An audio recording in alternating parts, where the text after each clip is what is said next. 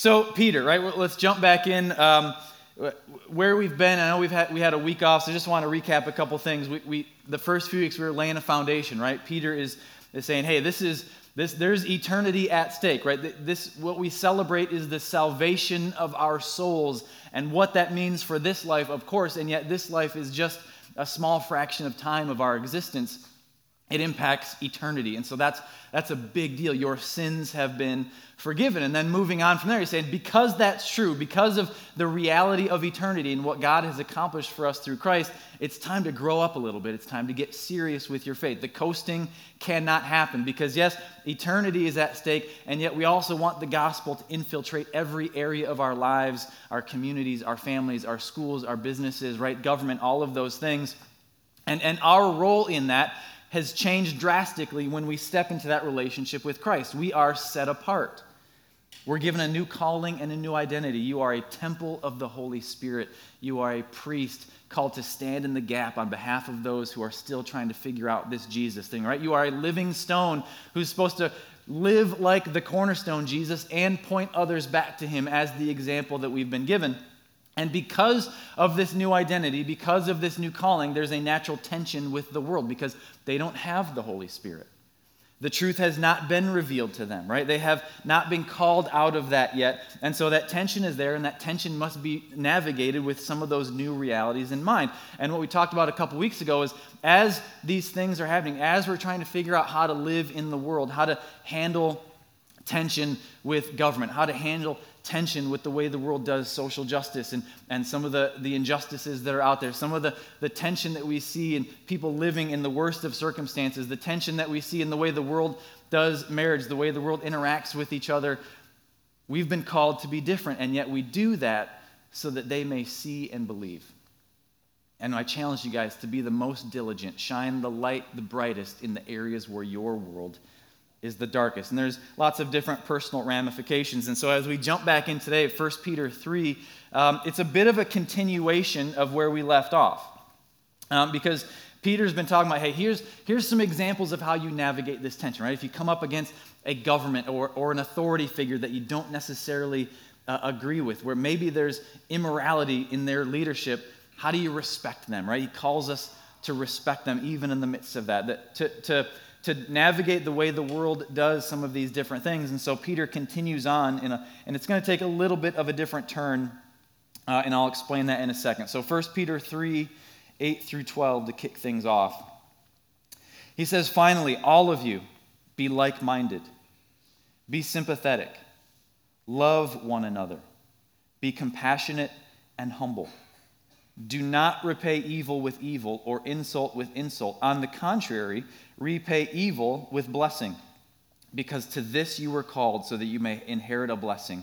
For whoever would love life and see good days must keep their tongue from evil and their lips from deceitful speech. They must turn from evil and do good. They must seek peace and pursue it. For the eyes of the Lord are on the righteous, and his ears are attentive to their prayers, but the face of the Lord is against those who do evil. So he's saying, now that I've challenged you on some of these really practical areas of life, now here's how I want you to treat one another, right? Be like-minded, unified in truth and in mission. Be sympathetic, be compassionate, live with humility. Repay insults with blessings. That's a tough one. Keep your mouth pure. Speak with honesty. Build others up instead of tear down. But in the midst of this, you might want to say, okay, wait now. You said he's talking about how to live in the midst of a fallen world, but then he says love one another. And usually in the New Testament scriptures, when it says one another, it's talking about those within the body of Christ. And so it seems a little bit out of place. But what he's saying is this is a call to do all of these things within the body because it, number one, establishes a chance for us to practice, and it lays a healthy foundation for how we're going to live outside of this place in an unfriendly world. Basically saying if we can do it in here, we can do it out there. If we can do it in here, we can help each other do it out there. Because you guys know there's passionate people here. There's defenders of the word in here. There's differences of opinion in here. There's different backgrounds and ideas of what truths should be emphasized in here.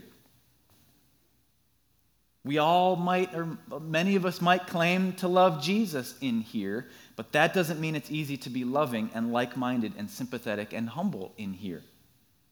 And so what we do in here sets the tone for what happens out there, and it provides a solid foundation to work from and lean from in difficult moments. Some of you guys might know, during the winter, I ref high school basketball games. Extremely joyful and pleasing job on Friday nights. Had an interesting one this past Friday night, but we won't go there. And I honestly always wonder, like, is this coach going to walk in on a Sunday morning and be like, no, right? Like, it would be quite the moment. But there's, in the midst of all the other things that go with being an official, there's a major difference between working a game with confidence in who I am and who we are as a crew, and working a game from a place of insecurity. And both of them happen from time to time. So on the insecure side, you find yourself thinking, are they right? Did I blow that call? Did I ride the bus with the other team? I don't even now. I'm second guessing myself, right? Maybe I did, right?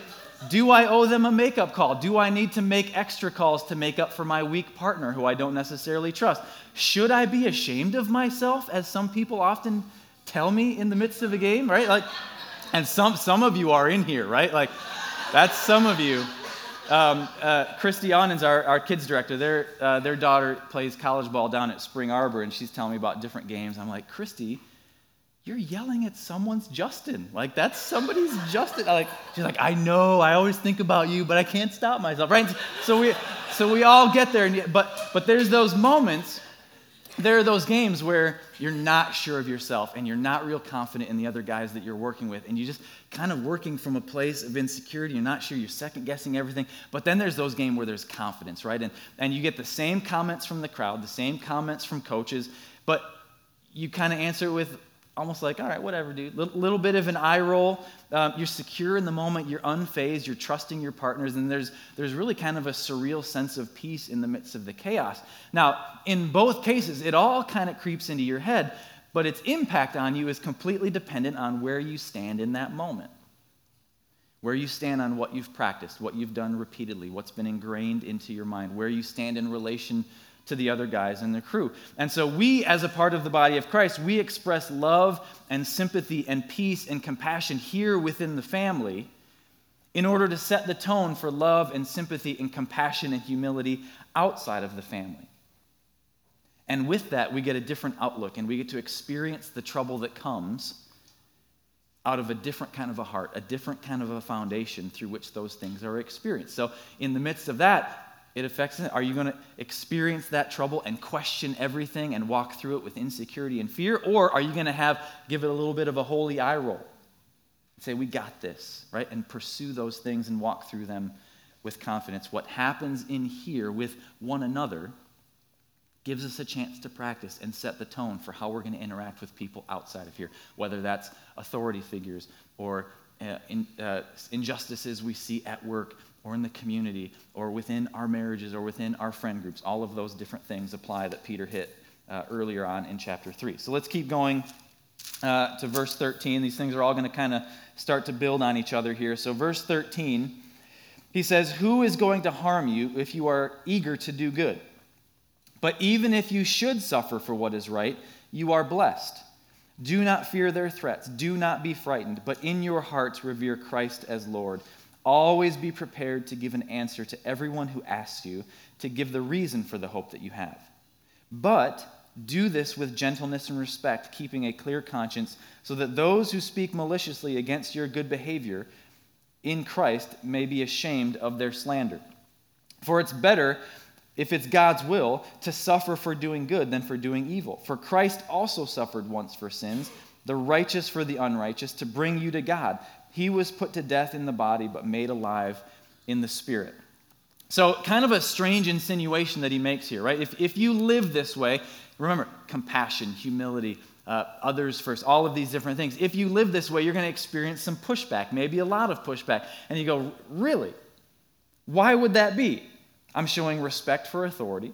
I'm showing respect even for those who lead with a lack of integrity and show a lack of justice. I'm showing modesty and submission. I'm living with love and sacrifice within my marriage. I'm being sympathetic to all. I'm being compassionate to all. I'm being humble in my interactions with everyone. I'm showing respect for all, just like Peter challenged me to do. And Peter's going, you might suffer for doing good. And you say, why? Because people don't like respect and humility? No. Because people don't like compassion? No. Because people don't like gentleness? No. Because people don't like humility? No. It's because, number one, living that way exposes those who don't live that way. And number two, because with that respect, with that humility, with that compassion comes a steady dose of truth that's attached to it. Because all of a sudden you're in a situation where you can say, this is why I'm living this way. This is my true motivation. The foundation of this way of life for me is my love for Jesus and my belief in Jesus. And he is the only way and the only truth and the only life. And so all of a sudden the good gets punished, not because the good is offensive, but because the why is offensive. The reason for your good is offensive. That's what gets punished. That's what gets mocked. So in the midst of doing good, be ready with your why. And present your why, just like everything else Peter has said, present your why with respect and humility. And why do we do it that way? Because if you speak for Christ any other way, what will they remember? They're going to remember the delivery. But if you do it his way, all they can walk away from, all they can reject is him and the truth of him. All they can reject is your why.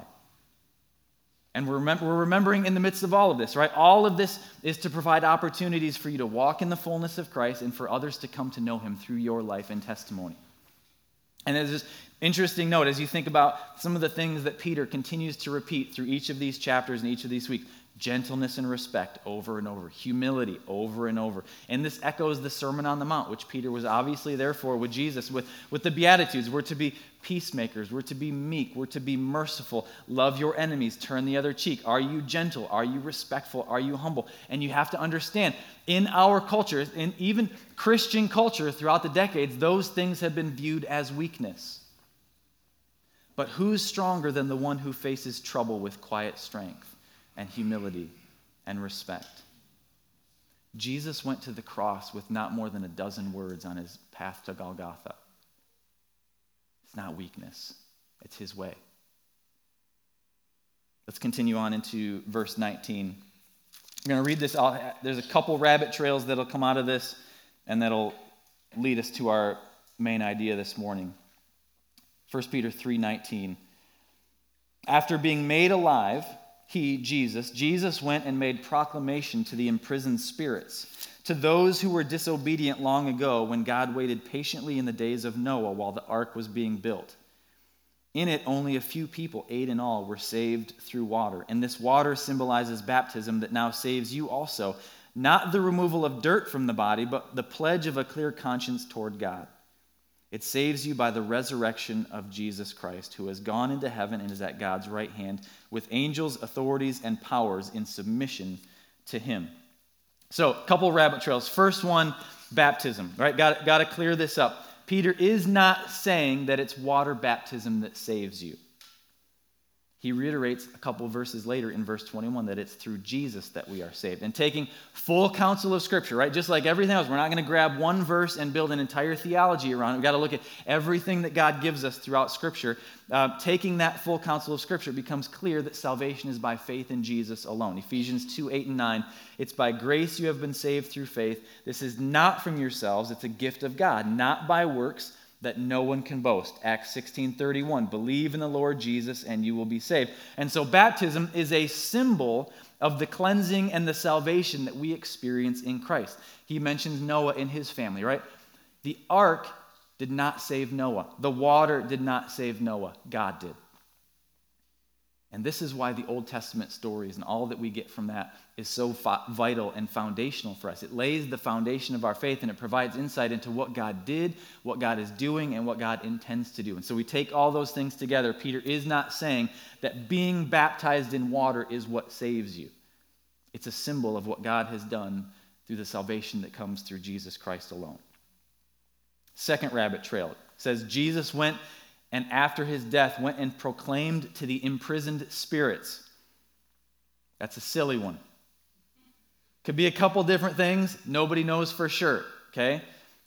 First option is that Jesus was going to get the faithful who died before his death and resurrection. The argument is that there were men and women of faith, and since Jesus hadn't died yet and paid the penalty for sin through his death, that they weren't able to go all the way to heaven yet, and that there was some place before heaven. For those who believed God, remember it says that Abraham believed God and it was credited him as righteousness. So those who lived lives of faith before Jesus showed up, that they were held in a place just short of heaven, and then Jesus went to take them with him to heaven after his death and sacrifice. But it talks about he was proclaiming it to the spirits who were disobedient in the times of Noah. Doesn't seem to line up. So there's kind of pros and cons to each of these. Second thing that has been presented is that Jesus was proclaiming truth to all the people who had died before his sacrifice on the cross. And so basically giving them a chance to hear the gospel from him, and if they respond, could then go with him to paradise. That one feels good.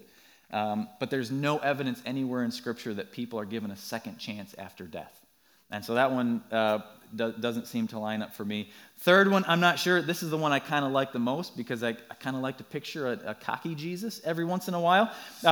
Some have guessed that maybe Jesus was simply going to do some righteous gloating to the evil spirits in the spiritual realm, maybe demons, maybe sinners, those who had rejected him completely before their death in generations gone by. Like I said, I kind of like this one, but I'm not sure. All right, everything that's been thrown out has, I can see that being true, but then this is why it might not be true. And so it's not real clear, just kind of a fun rabbit trail. Google it, YouTube it. There's some fun stuff out there on all of these. Just kind of one of those things that will never be settled on, but it's fun debate from time to time. Most important overall theme, right? Because all of these kind of work together and build towards, when I picture what Jesus is doing there, the biggest theme is this. Jesus won. He won, right? He was maybe dead physically for a couple days, and yet he was fully alive and fully capable and fully powerful in the Spirit, even in that time. And so the call to live is to live like we've already won. Go read Isaiah 8. Peter quotes it here in 1 Peter 3.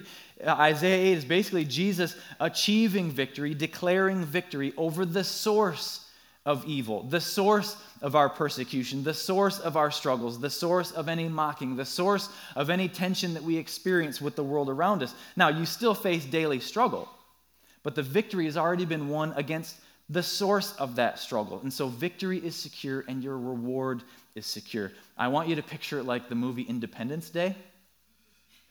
Okay, if you haven't got, some of you guys are younger, if you haven't gone back, it's a fun movie, right? Other than the fact that the entire world gets nuked, it's a fun movie.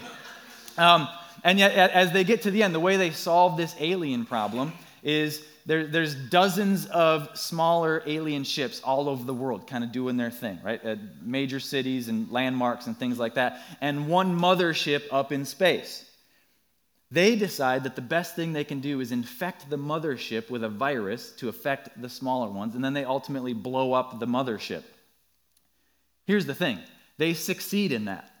They plant the virus and they destroy the mothership. But the battle continues down on Earth. There's still fighting to be done with some of the smaller ships to figure out how do we take these things down? How do we address this problem and this tension and this conflict in Moscow, over Washington, D.C., over Houston, wherever these different ships are? The fighting continued, but the ultimate victory was assured because the source of the evil had already been destroyed. Go back to Genesis 3, after Adam and Eve sin, and God is kind of prophesying how this is going to play out. This is your consequence, and this is your consequence. Okay, snake, here's your consequence. You're going to be able to nip at his heel. It's prophesying Jesus and what he would accomplish.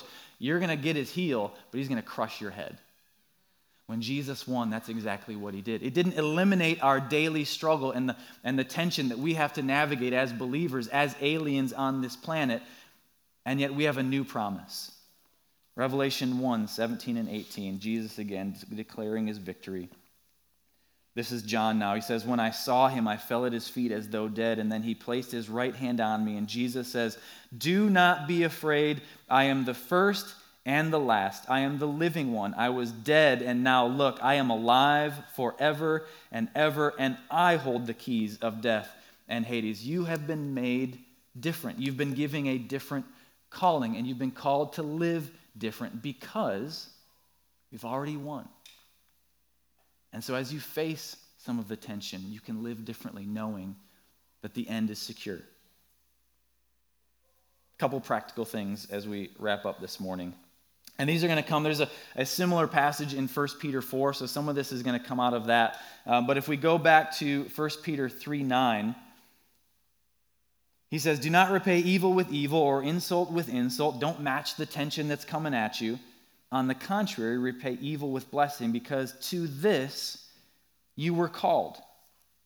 And if we go to 1 Peter 4:12, he says, "Dear friends, do not be surprised at the fiery ordeal that has come on you to test you, as though something strange were happening to you." So the first thing is recognize that this tension that we experience, some of these struggles that we experience, it's to this you were called. Settle that fact in your mind right now. This is what you committed to when you trusted Christ. You committed to his way, you committed to his people, to his footsteps, and all of that can and does include suffering for doing what's right. All of that can and does include battling to keep from getting sucked in and enslaved by the sin around you. And all of that can and does include tests of faith that sometimes comes with following Jesus. The peace that we have experienced in this country for a number of decades is not the norm. It is not the expected or typical experience of a Christ follower in this world for the last 2,000 years. It's not normal. That's not what you were called to. You were called to the struggle. You were called to step into the tension and face those things, knowing that victory is already won. The activities and the struggles that you are described here in 1 Peter, it's to this you were called. And so if and when those things happen, the second thing I would say is this. If those things happen, the things that you've been called to experience happen, rejoice. 1 Peter 4:13 through 16. He says, "But rejoice inasmuch as you participate in the sufferings of Christ, so that you may be overjoyed when his glory is revealed. If you're insulted because of the name of Christ, you are blessed, for the Spirit of glory and of God rests on you. If you suffer, it shouldn't be as a murderer or as a thief or any other kind of criminal or even as a meddler. However, if you suffer as a Christian, do not be ashamed, but praise God that you bear that name." I love the way writer of this commentary kind of describes it, this section of verses. He says this, "Presumably, the early Christians were not generally surprised by opposition to the gospel. But there's been a turn of events among Peter's audience that may have caught them off guard or shocked them.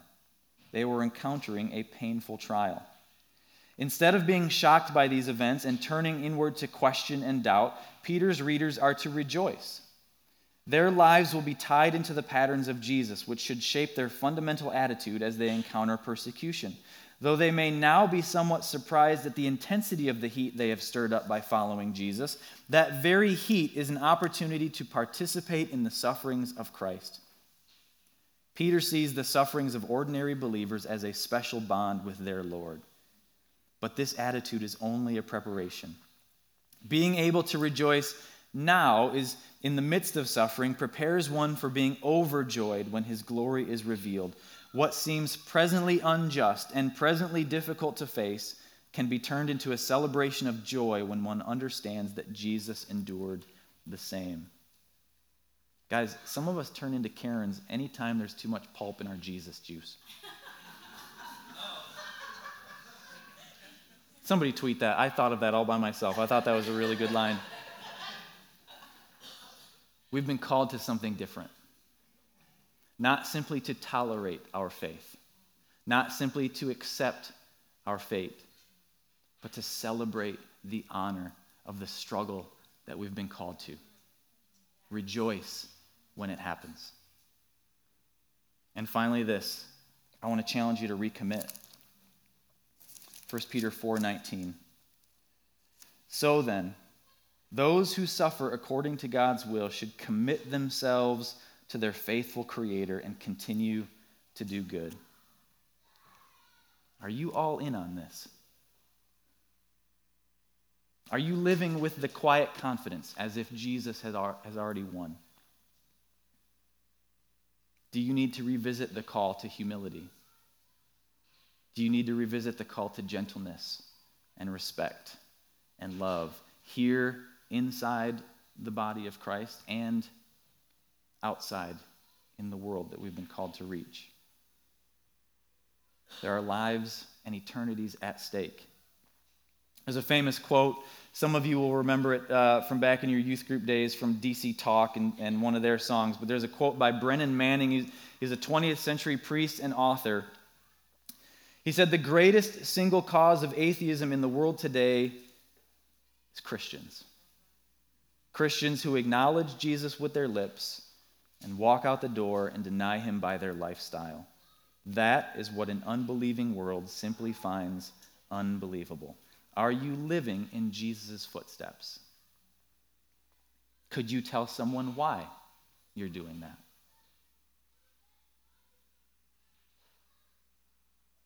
Got to recommit to this, guys.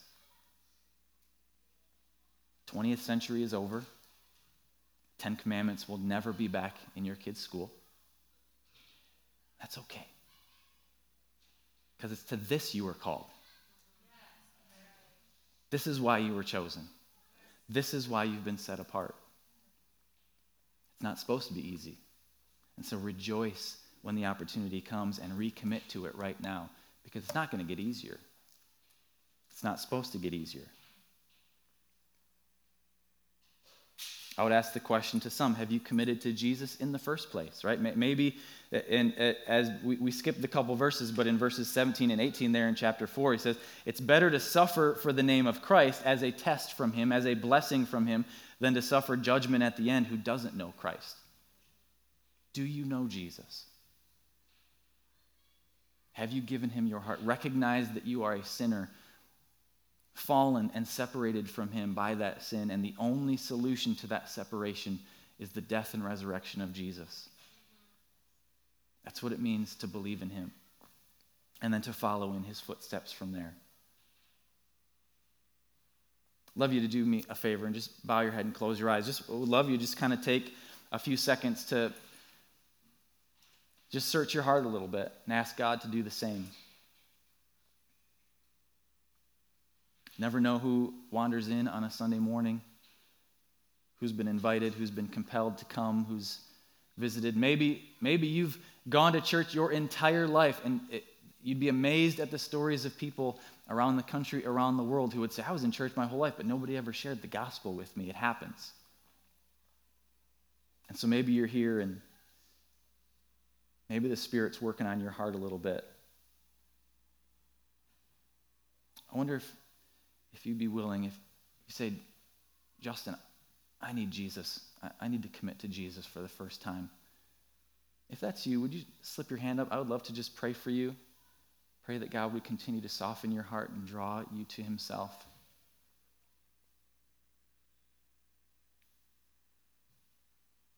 On the flip side of that, with our eyes still closed, just a moment between you and God, I wonder how many would say, man, Justin, I'm a believer, but I need to sober up. I need to be more alert. I need to recommit. I need to embrace the fact that this is what I've been called to. I need to rejoice in the fact that I've been found trustworthy with this calling. I need to recommit to it. If that's you, would you be willing to slip your hand up? Love to pray for you. Yeah. It's a high calling. It's not easy, but it's so important and such an honor. Let's pray. God, we love you, and we just thank you for this church family that you continue to build and shape, that we can learn and grow together in this room, in various living rooms around the community, at a camp in Southwest Michigan, and all kinds of other places and coffee shops and things. God, just continue to do your thing wherever we're at. And God, may we be walking light bulbs, walking around this community. And God, may we have the honor of answering questions about why we do what we do, and why we say what we say, and why we go to church on Sunday morning. God, give us those opportunities. Trust us with those opportunities, and then step in and do your work.